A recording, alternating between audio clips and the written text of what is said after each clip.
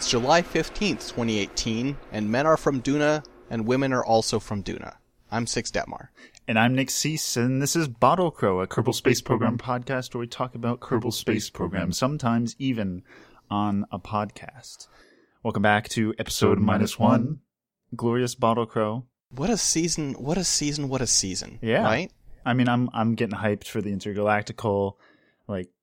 I'm starting to actually play this week. I'm very bad, and we'll talk about that. Yeah. Let's sort of get into our week in Kerbal. You've been watching streams and YouTube videos and all this stuff all this time for basically the entire run of this podcast, right? Yeah. Well, I mean, it seemed like a much harder game to approach than I thought. Mm-hmm. I think maybe that's just because I'm watching these streamers and stuff, and they've gone past the basics, and now they're building all this stuff. And when you talk about it, it's like, oh, I built up this crazy thing, and I'm trying to do this mission, and it's like, how the hell do you even get off the ground? It turns out if you put rocket fuel into a rocket engine, you can go places.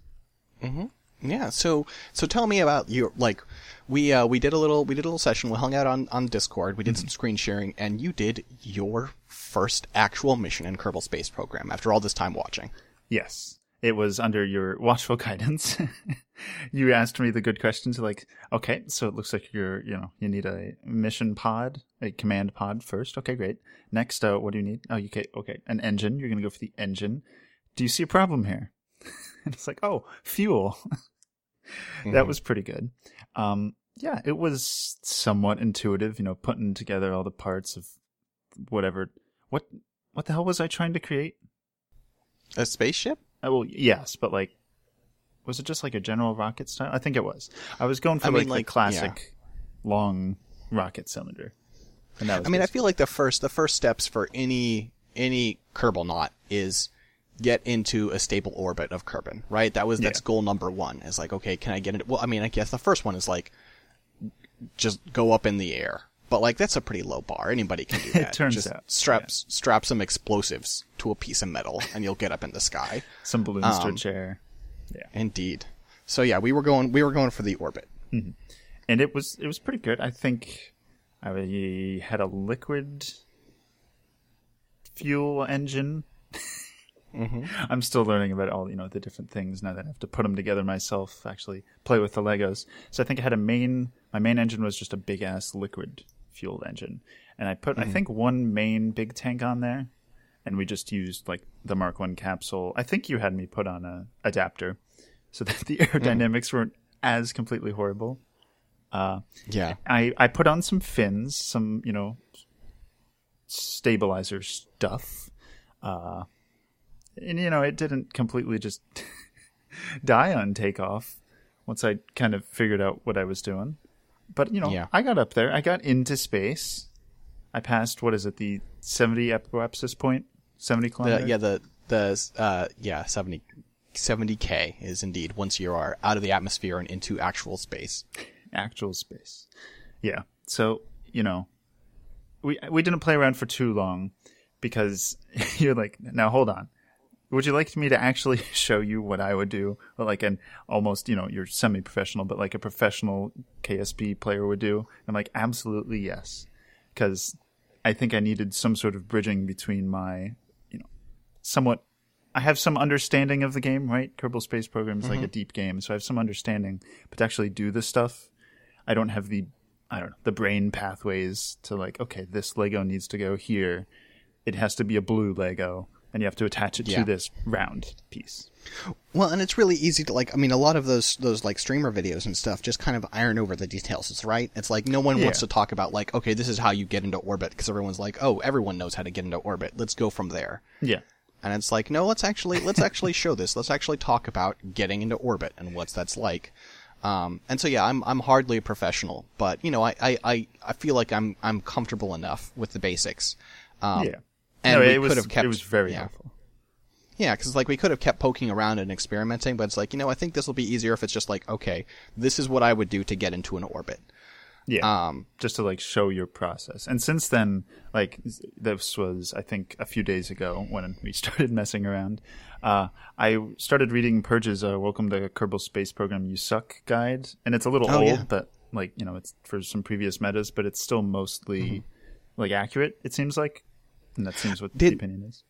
Did reentry give you trouble? Because he made that before they added reentry to the game. Like atmospheres and stuff. It didn't give me trouble. It gave me a bit of delight to see. I think maybe Bob Kerbin is the guy who accidentally exploded. And it's like, oh yeah, maybe I needed like a heat shield. I also didn't have a parachute, so was never really going to work out. Yeah. Well, listen, we all make our, you know, like I haven't tried it in a while with more recent versions, but it used to be the case that you could, if you timed it just right, if you were going to crash and you had your Kerbal EVA, like get out and jump at the last second, they would survive. Yeah, it's just like, you know, on an elevator, if you jump, the physics, they just work and you're just fine. Exactly. Completely it is. I mean, like, yeah, listen, the physics simulation in this game is pretty good, but you can trick it sometimes. It is still like, Mm-hmm. So, one of those things that we built, you decided to name it the Bottled Crow. And this was just, you know, us joking around. You were showing me out some stuff. You put on one of the, like, more high-vis command modules where you got a bunch of glass and stuff. And I think we put our pal Jebediah Kerbin in there. And, what was it? What the heck did you put on the command module? You mean like what did I put on that he couldn't get out? Yes. What did you accidentally put over the door that we discovered? I put 4 cuz like I wanted to put a parachute on it, but like it was the space station style cockpit. And so there's a big glass window up top, and I didn't want to cover it with a big old parachute. So I was like, okay, I'll do little drogue parachutes on the side, and I'll do 4 of them, and it'll be fine. And one of them was over the door. And as it turns out. Yeah, and you safely landed him back on, Kerbin. I'm really good here. And then we're like, oh well, wow, he's actually not dead. Let's have him, just walk around. And it's like, doors blocked. Oh shit. Just a real classic mistake. Yeah, that's a real EE move. Yeah, I felt like kind of a bonehead for that one. We were able to recover the pod and get him out, and he's fine now. But he, he's a little frustrated with us, I think. Understandably. So with my week of Kerbal, I actually did a thing I rarely do, but I actually used a cheat. What? Well, now listen. What? Listen, it's okay. I turned on infinite fuel for one run. And I did this because I was doing something I've never done before. I wanted to do a Duna run. I wanted to fly to Duna, and I also didn't want to wait for the planets to line up. I wanted to just sort of brute force it. Okay. And this is like a learning run. Mm-hmm. This is a proof of concept run. I'm going to do it proper next time. Yeah. But yeah, I turned it off once I got close. I used more Delta V than I should have had to get there, but I actually didn't go over by all that much, with my cheating. Mm-hmm. So I did, and I did classic rendezvous shit, right? Where I had like the orbit that was just slightly inside, Duna. And so I was just waiting for things to line up. And we got those mission elapsed timers, right? Yeah. Lets you know how long the mission's been going. 14 and a half years to reach Duna. Trying to get those fucking orbits to line up. It's really hard to throw a piece of metal and land it on Duna, as it turns out. Especially when you're doing it at a time where the orbits are just not lined up. I should have just been patient, but I was like, fuck it. Let's just turn on infinite fuel and throw ourselves at Duna. Damn. And then, yeah, so once I got close-ish, I turned off the infinite fuel. I tried to do it semi-legit. I did manage to land, but I didn't have enough fuel to find a proper, like, flat spot. And Duna is, I'm learning, since this is my first time actually going there, really mountainous. Oh, no. So I kind of, like, laid my ship down on its slope.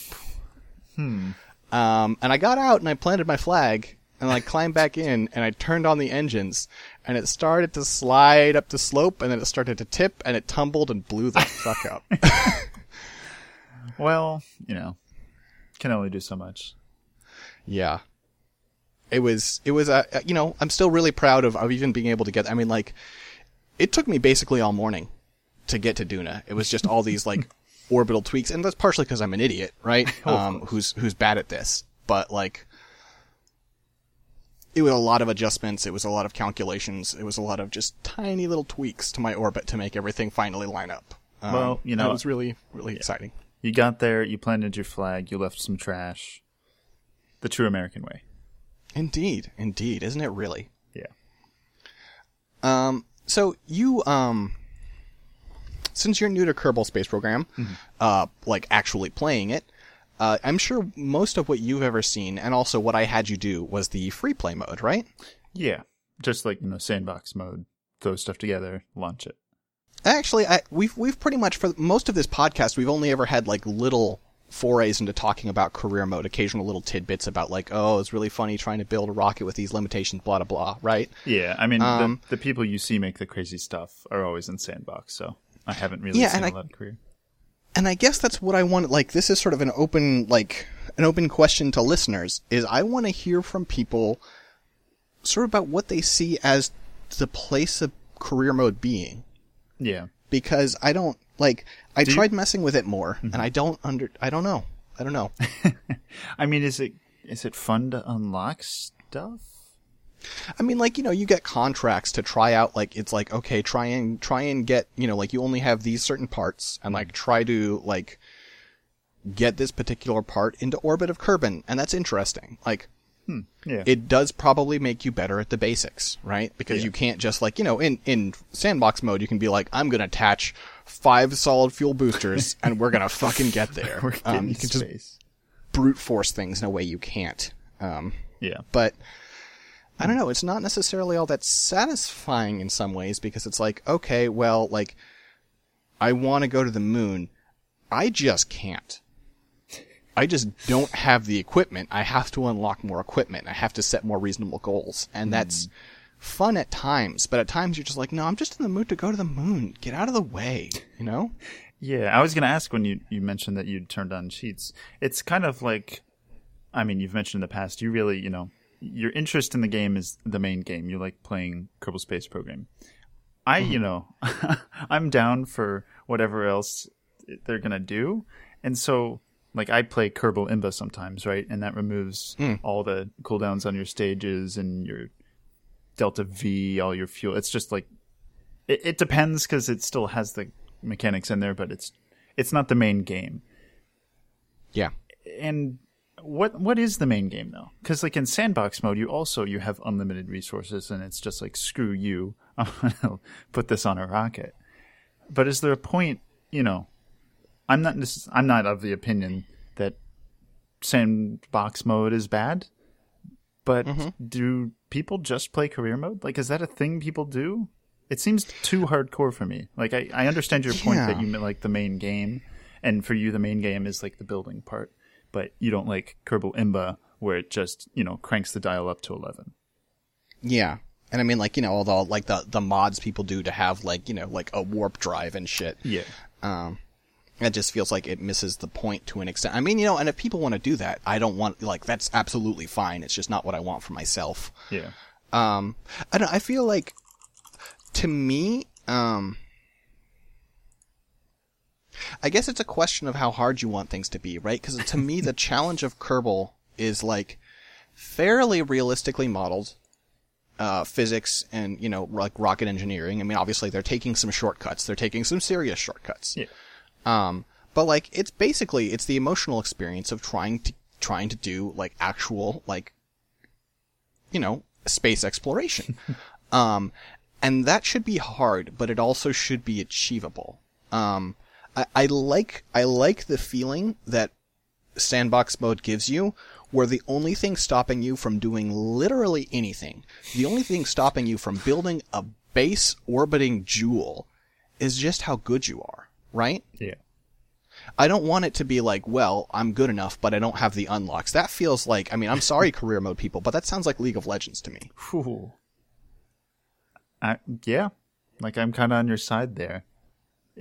I don't know, like you mentioned the scenario mode and stuff where it's like, oh, you contracts and you got to get X to Y using some sort of equipment and money that you have. It reminds me of like an old flight simulator I played, like I think Microsoft Flight Simulator, and it would be like, okay, you're in, this Cessna at night, do this, or hey, you just lost like one engine on your right wing in this giant 747, try to land.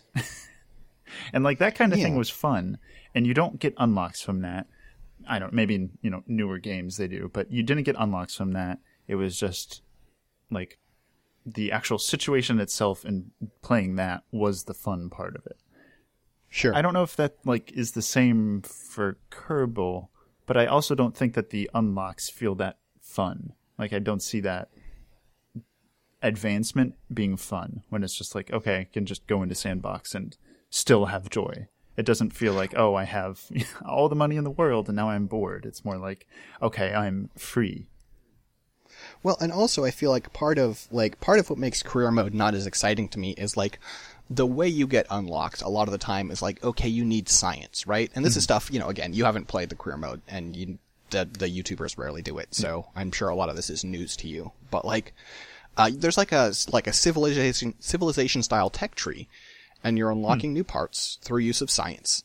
And you can get science through doing contracts, though you don't get very much.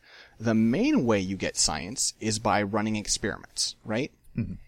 And so like you can bring up like a pressure sensor and then get a pressure reading from the upper atmosphere of Kerbin, and then one from, like from outer space, from, like actual vacuum. And like you get a pressure reading from, the atmosphere of Duna. And these are ways that you raise your level of science. And they just feel kind of repetitive after a certain point. Yeah. I mean, it's just like, okay, let me check the temperature of this part of the moon and I'll get +5 science. And it's just like, this isn't satisfying. Yeah. I mean, like, it's science, but too realistic. Like, that's actual real science. That's what you do. Like the repetitiveness, the huge sample size, but that's not a fun game. So, yeah. I feel like, if you like career mode, that's fine. Don't hate on sandbox people. Yeah, totally. Actually, you talked a little bit about the contract stuff. Let's go to our regular, like DLC drama corner. Of course. Got to pull from Reddit for a drama.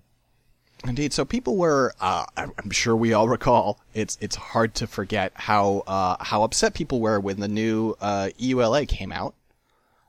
Which, forbid things like modding, and said like they had a right to any creations you made and blah, blah, blah, right? All this shit that happened because they were because the developers of Kerbal Space Program were bought by Take-Two. And we were all like, they were like, oh, it's not going to make a difference. We'll keep on going the same way we will.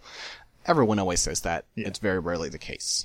And of course there has been some Steam review bombing as a response to this. You can stop. They walked it back. Wait, really? Yeah, really. They walked it back. The EULA stuff is now like they canceled all that. You're free to mod. They don't own your mods. You're okay. Wow. They backed down. Good for them. Yeah, I mean, I don't want to pat them on the head for running away when they got screamed at, but like, I'm certainly glad that this happened. It does still bring about, like, the question of, like, the DLC and what it's worth. Because, we've talked about before, but, like, it's this DLC that adds some new parts and some, like, a few, like, like, special missions. Mm-hmm. But, like, it feels like for the price, it's not really worth it. And a lot of what it's adding is stuff that would be added in mods. Yeah. It almost feels like a Skyrim problem, Yeah. I don't know. I mean... you have the DLC, right? No, actually. No, okay. No, I want it, but it's kind of at $15. I mean, like, I don't really care about no value. Like, I don't really care about the historical missions that much. Like, maybe I'd try them and they'd be cool, but the pitch doesn't sound appealing. I'd be buying it for new parts, and that feels weird. Yeah, I don't know. I mean, for like super fans who really like the series and want to contribute to like its ongoing development, I guess like that's the kind of person who would get it. or if you really like the historical missions, I feel like you need something pretty special to like get more money out of people who bought Kerbal. I mean, like, I would pay for like the option to try out a different system, a different star system. I would pay for that for sure. Yeah, that'd be good. You know, like, here's a new set of planets. You can choose which one, or you could, you know, like, or both exist, and you can fly to the one from the other. That's going to take a lot of Delta V, but you can do it. Yeah, there's mods that do that, right? But yeah, like the systems and stuff you could create, having like a paying dedicated team, is just, it's going to be on average. Like, I don't want to shit on modders and stuff. They're great. They're like the lifeblood of the game for a lot of people at least. But the thing that, like, you know, the professional KSP dev team could do, I would think they would be able to, you know, make something that would be interesting enough that people would want to pay some money for. Mm-hmm. And, you know, there's this dedication, and, like, I mean, listen, we talked about it before, but, like, I love modders, I love mods, but, like, inherently, I mean, they're not getting paid for it, and they're not as incentivized to make something, like, properly balanced and tuned. Yeah, it's just about the time, right? Like, in such a physics-based game, it's just about the time you have to, like, test and model and tweak. Mm-hmm. And, you know, it's really fun to get your warp drive, but, like, how does that break the game? You know, it's fun to have your ultra fuel, your, you know, fucking radiator that runs on obtainium or whatever. But it's like, well, does this kind of break the satisfying part of the game where you're working hard to achieve a goal? Yeah. We'll see. We'll see what they do. Yeah. I'm somewhat confident that they'll keep chugging along, at least, because, you know, we get regular bug fixes. They keep updating the DLC too, but I'm waiting to see what they'll actually do. So this week, it's time for our Kerbin of the Week. Yes, it's a special episode this time because normally, you know, you can send your Kerbin of the Week submissions to nick@bottlecrow.com, and normally this is where we like to highlight, you know, a really special Kerbin that our listener encountered and threw into space. However, since, you know, I started playing and stuff, I figured we would highlight one that Six and I made. Six was playing, Millbald. Mm-hmm. And just real quick, like, you keep sending your submissions. Nick@bottlecrow.com, Six@bottlecrow.com. We will get back to this after, like, this. We're probably not going to keep doing these because we still have a bunch of user submissions we'd love to get to, but this one's special and we kind of need to talk about it. Can always use more Kerbins. So this was on the tail end of our little, like, you know, screen sharing, me giving you, like, showing you the ropes. Mm-hmm. And I was like, I always like to end, like, anytime I'm showing the game to people, I always like to end with a bang where I create a ship that shouldn't exist, right? Yes. It is truly, you know, a horror. So I created a ship, which I named Twitter. Of course. And it was, like, the base was, like, a fairly, like, not aerodynamic at all, like, intentionally not aerodynamic, but, like, had, you know, basic big fuel tank and liquid fuel engine and a cockpit and, you know, all the essentials. And then I strapped 4, like, Thumper solid fuel boosters to it. Mm-hmm. And then I strapped 4 Thumper solid fuel boosters to those solid fuel boosters. Boosters under boosters. And then I took stabilizer wings and attached them to all the boosters and, like, angled them so they were like it was like the, like, rifling on the inside of a gun barrel. Yep. I told Six, okay, so I see this. Now you got to have some stabilizer fins on there. And then you moved your mouse over a little bit and it just auto adjusted to, you know, cause the spiral pattern. And I was like, great, perfect. Yes. I was like, oh, perfect. This is exactly what I wanted.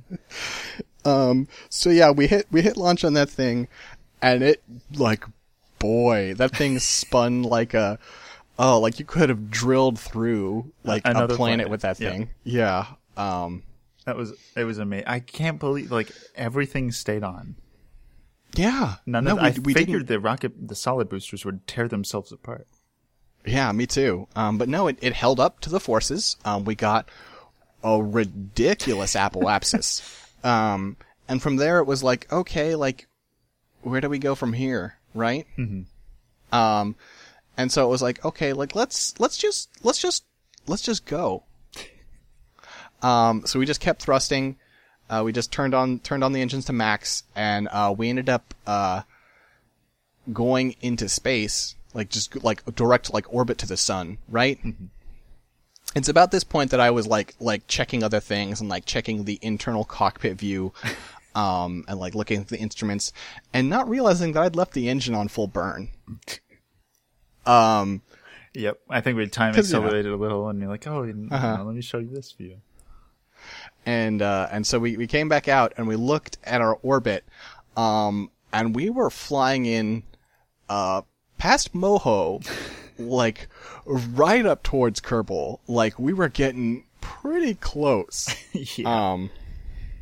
And we were, completely out of fuel. Mm-hmm. So it's sort of like, no, we've got this orbit where we go like half, like at our apoapsis, we're halfway between Kerbin and Duna. We had not yet melted somehow. Yeah. I don't understand, but yeah, no, perfectly cool. And so at that point we were like, okay, well, listen, we can't get home. Maybe we can get to hell. Can we send poor old Millbald into the sun? So we had him jump out and, and face retro and just get to his apo and just fire his RCS for all it was worth. Mm-hmm. And it wasn't enough. No, we successfully got him away from the ship. We tightened his orbit up around the sun a little bit. But man, he was living it. He was so excited.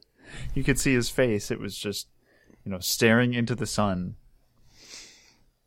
And I didn't revert that flight. Any other saves, any other stuff that I do on that sandbox file. Mm-hmm.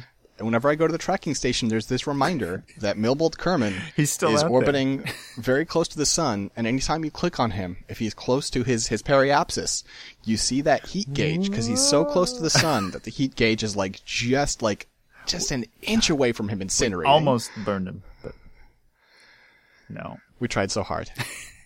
But now he's just out there. He's just chilling. It's like a reminder of what you can do. Life goals. A monument to all your sins. Yes. I felt like a really bad person after that one, but it was very fun. It was a great way to end. So that's a discussion about what's possible. Let's talk about what was almost possible, because it's time for our lore of the week. Ooh.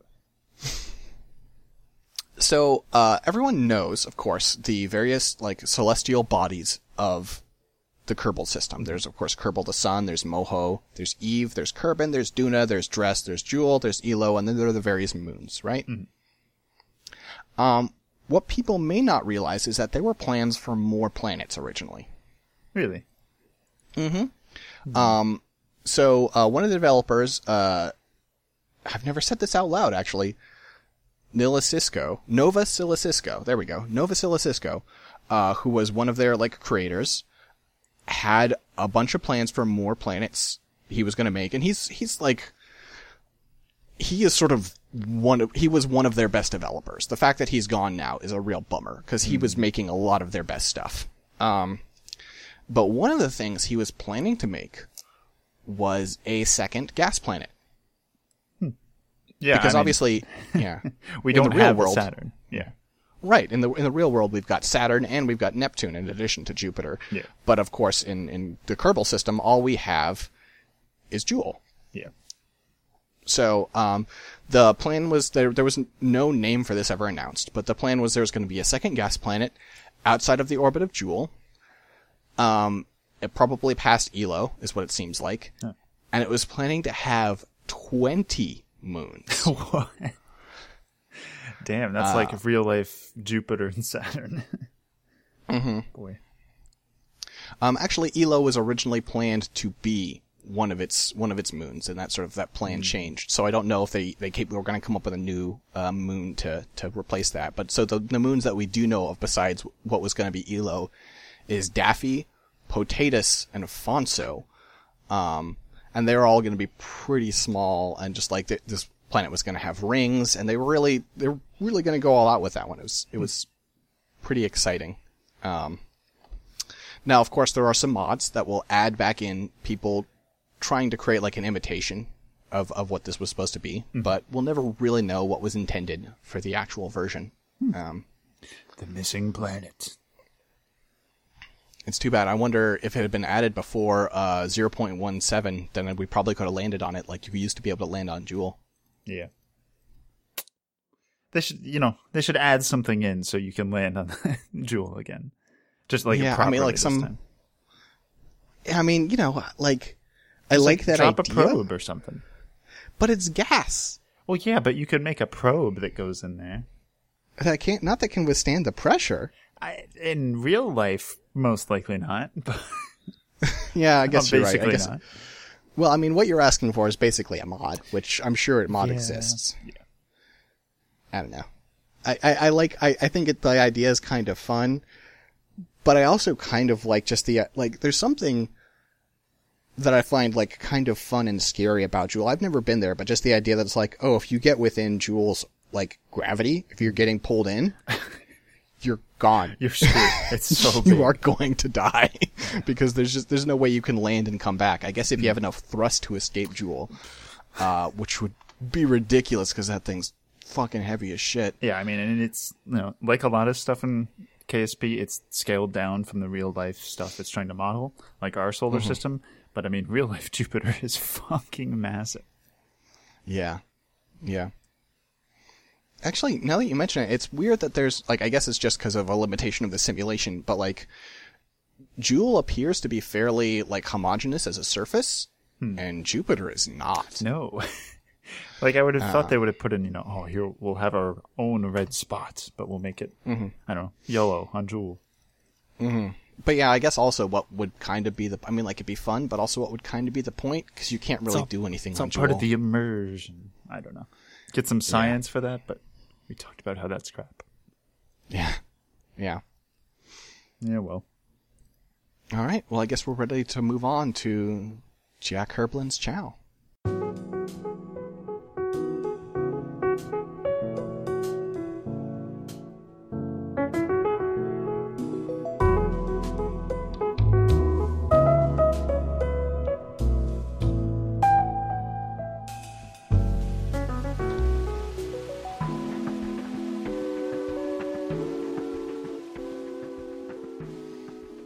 Nick, you took point on this one. What have you got for us this week on Jack Herblin's Chow? So I wanted to kind of bring us back to more basics. What are we talking about? We're talking about Kerbal Space Program, right? And we don't often see inside, the cockpit in terms of what's going on. We don't get the views from the Kerbins. But we know in real life, and KSP is modeled on real life somewhat, astronauts, they don't get to eat a lot of, fresh steak. They don't get a lot of fresh fruits and veggies. It's all about the freeze-dried stuff, right? Or stuff that can be preserved. Totally. Yeah. So I figured, let's talk about dried foods, just like generally. It's one of the oldest forms of preservation. It's pretty basic. Like if you can salt stuff or somehow draw out a lot of the moisture, it lasts a while. Like crazy salt was like the way you preserved stuff for a while, right? You don't need any sort of fancy technology or specific knowledge. So let's talk about dried stuff, because I don't actually know how you feel about some of these foods. So first off, beef jerky. Do you dig it? I appreciate a good beef jerky. I think it can be quite nice. Good jerky? Yeah. Do you have any, favorite brands or anything? I don't know that I have a favorite. I feel like I shouldn't, but I like the cylindrical ones more than like the sticks. I feel like the texture is better.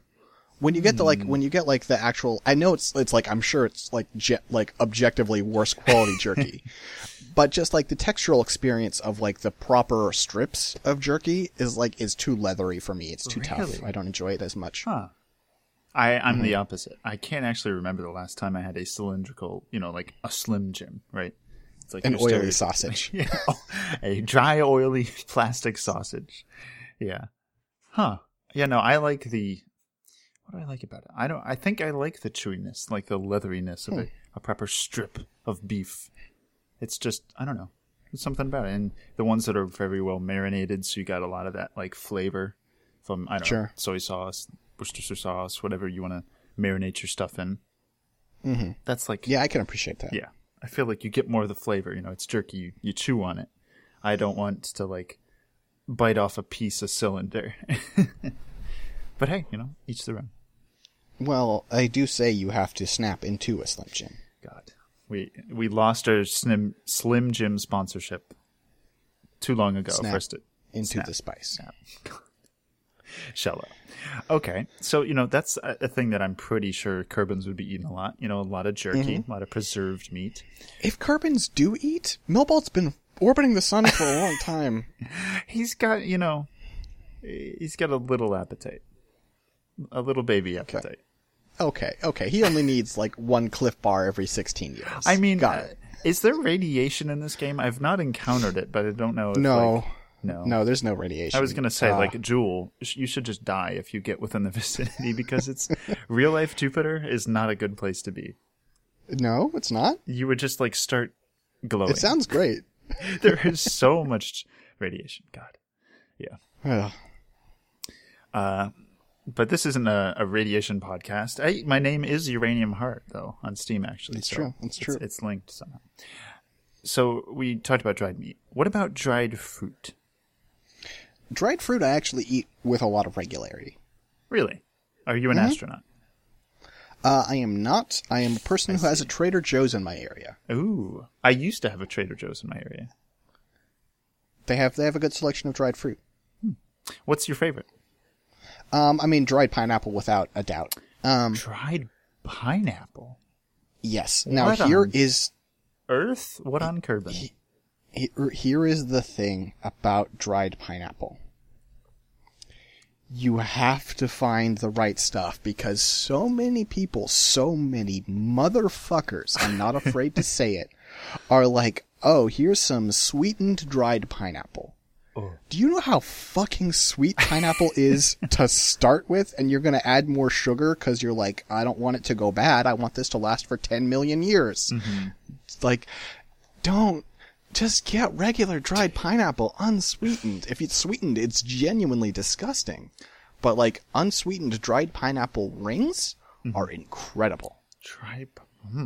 So I don't think I've ever had dried pineapple. Have you ever had pineapple? I've had pineapple. Imagine if it's less wet and a little bit stronger flavored. That sounds... I don't really like pineapple. I've, turned the corner on it as I've grown up. But, I really did not like pineapple. Now it's just, fine. I would prefer most other fruits. Huh. It is, the best fruit I've always thought. Wow. I can't believe you're so wrong. No. Well, what is the best fruit, Nick? It really depends. A really ripe pear is an amazing experience. Pears are very good. However, an unripe pear, I think, is worse than an unripe apple. Most of the time. Yeah, I don't disagree. There's a really small window of acceptability on pears. Yeah. But biting into some, a really nice ripe Bartlett or, Asian pear. I was going to say on Bartlett. a hot summer day. Just, you have an explosion of juice all over your face. That is the ideal fruit experience. I don't know about these descriptions. That's the ideal ripeness. It's just oh God, I need a bucket underneath me. That's how you should eat a pear. Huh. And then you just all stick. Interesting. But that's not a dried fruit. The best dried fruit for me, I think mango. However, I'm really with you. Really? That you have to find the right one. Because... like you, I see all sorts of dried sweetened mango. Ugh. It's insane. And you look at the sugar on the back. You're like, this is worse than candy. I should literally eat a Snickers instead of having one piece of this dried mango. Actually, it would be better for you. Wow. But Trader Joe's, back when I was living in Philly, Trader Joe's, they have a unsulfated, unsweetened version because you also have to don't have to, but you get some different flavors if you don't, I think, somehow treat it with some sort of chemical, like sulfate or something, just because of the way mangoes are. But they sell a basically completely raw, just dried mango. It's hey, if you're down for some weird flavors, that's fine. It's not weird. It's just I don't know, it's got a little more bitterness to it. Something happens when you dry mango. That is so good. and it's not ridiculously sweet. It's just as ridiculously sweet as mango is. Huh. Yeah. Like regular mango can be great as well. It's kind of a pain in the ass to actually cut up though. So like mango in dried form it's like another thing. I don't know. It's got a nice chew to it also, kind of like jerky. So a few other quick hits. Dried apricots, very good. Oh, so good. Better than actual apricots, as it turns out. Oh, when's the last time I had a regular apricot? I don't know. Yeah, no, I've been a dried apricot fan for most of my life. I think I had a friend in middle school who why? I don't know. For some reason, I would throw dry apricots at them. I would just like one during lunchtime. I would slip dried apricots to them. I don't know. I have some sort of memory of middle school me throwing a dried apricot at my friend. Huh. So I've got a personal connection to dried apricots. Yeah, I guess of a sort. Yeah. So dried apricots are fantastic. Dried peaches, not as good as you would think. I don't know that I've had a dried peach either. Why doesn't it sound good? I don't know. They're just kind of bland. Yeah. They're kind of boring. Yeah. Not a good form for peach. No, it's kind of a bummer. So then, of course, raisins. How do you feel about raisins? They're great. Raisins are they're good. You can, put them in stuff or just eat them. I actually can't with raisins. And this is for a very personal reason. When I was younger, I had an experience where I had a batch of bad raisins. Oh no. And they were just all like gritty like sand. What? Oh. And anytime I think about having raisins now, I just think about that texture and I can't do it. I can't even imagine. It was I'm very so sorry. unpleasant.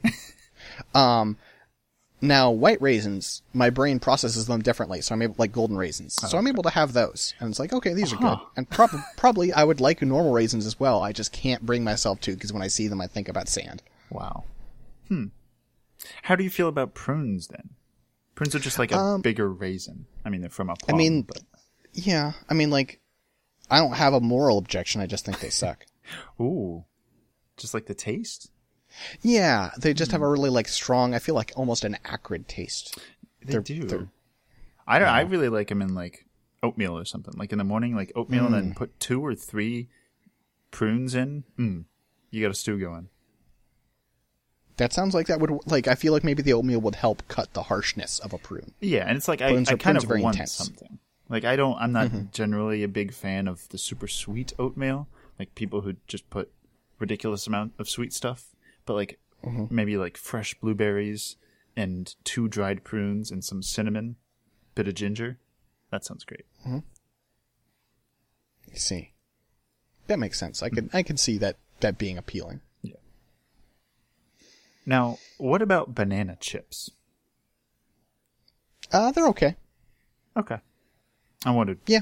Yeah, they're I don't know. I wouldn't actively seek them out. No. But they're fine. They're good. Yeah.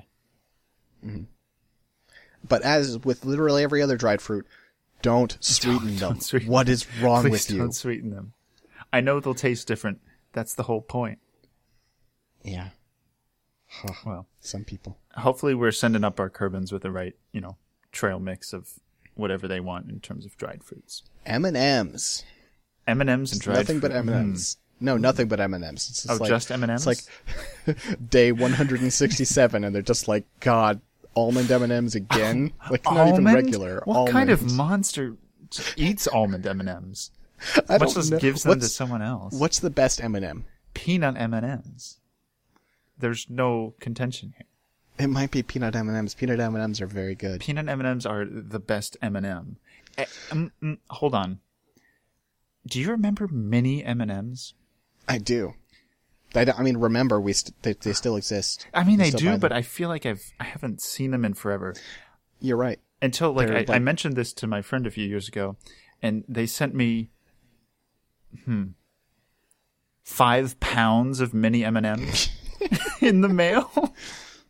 It was like literally, it was at least 20 tubes of those mini M&Ms. There's something, I just feel like they're not as popular these days, and that's probably fine. And it's probably good because, like, how can you eat them? You can't, like a peanut M&M, it's even larger than a regular one. You can just, like, take one and eat it. But mini M&Ms, you pop open this, like, giant pill bottle, you shake some into your hand, and you, like, put them in your mouth as if you're going to, like, just swallow a bunch of pills. And then you chomp Listen to this bourgeois motherfucker. Do you just pour it straight in your mouth? Yeah, like that's what they're there for. Like that's why that's the thing. That's why mini M&Ms were ever popular, is because like it was this like carefully designed size where it's like, okay, obviously this is too small for you to put one in your mouth at a time. That's ridiculous. Yeah. Also, this delivery mechanism is really obnoxious if you want to pour them into your hand and then put them into your mouth. And so it's just a whole, like, psychologically engineered device to get you to the point where you're just pouring them into your face. Shotgunning M&Ms. Just pop it and pop and pop. And then you want to die. God. You could get, like, some sort of holster that you have a bunch of spare M&M ammo packs, and it's just like, you pop one open, down it. God, reloading. Just like a little like shotgun like bandolier. Yes, perfect. That's what I need. So many M&Ms. Yeah. Oh my god. Well, I think that's gonna about do it for us. Yeah, I was gonna do some listener email, but I'm not sure we have time this week. I want to give a big thank you to Jeffrey Bryce, aka Reddit user Promoti, for use of his Rhythms of Rift Shadow Ruins, which you can find in the Steam Workshop if you want to help it get in-game in Kerbal Space Program. I also want to give a big thank you to Ashley Ryan, aka Svimmy, who did our podcast art, which is the bottle with the crow, which is, of course, our flag in Kerbal Space Program. Go Planet on the Moon. Yeah, you can find us on iTunes and, other podcatcher things. A rating or review would be really appreciated. I feel like not many people realize that there's a Kerbal Space Program podcast out there, and I hear, like there's an audience for this, and we're here, we'll serve you. Yeah. We're here to serve. Cook, serve, delicious. Anything I'm forgetting, Nick? I think that's about it, unless, you want to find Six on Twitter, 6DETTMAR. There was your plug from me. And, I don't know, I think that's about it. Feel free to write in, nick@bottlecrow.com with your Kerbins of the week.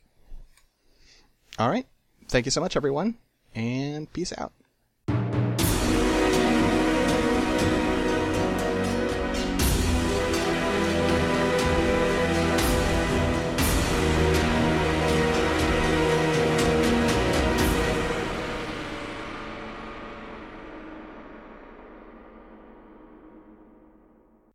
You're listening to a Scanline Media Network podcast. Check out our other podcasts like Bottle Crow Reborn. So here's the thing, Nick. Nobody cares. No. It's not about that. You actually convinced me. Shit. The Garnet Wager. And immediately we get Yunji being like, so hang on. Why does everyone call Jinho Kong? And Jinho, like, really circuitously explains because they're making fun of me. Like, it means bean, but it's all, like, small person, and, like, I'm... Neutral game. So if you're averse to frame data, you can still play the game, and it'll just sometimes take longer to figure some stuff out. Oops All Anime Gaiden. I've known some podcasters with taste, and they're all cowards. Let's talk about today's menu for the Emiya family. Operation Cereal. Episode 4 was a bit more understandable, but also I continue to sour on these kids. I think they're dicks. Okay, that's fair. And our patron-only podcast, Oops All Anime. And he has the blessed privilege of getting an invite. He shreds it in front of her, looks her in the eye, touches wipes her a tear off of her eye. Wipes a tear off her eye and goes, I'll kill you. Visit Scanline Media at scanlinemedia.com and our Patreon at patreon.com/scanlinemedia.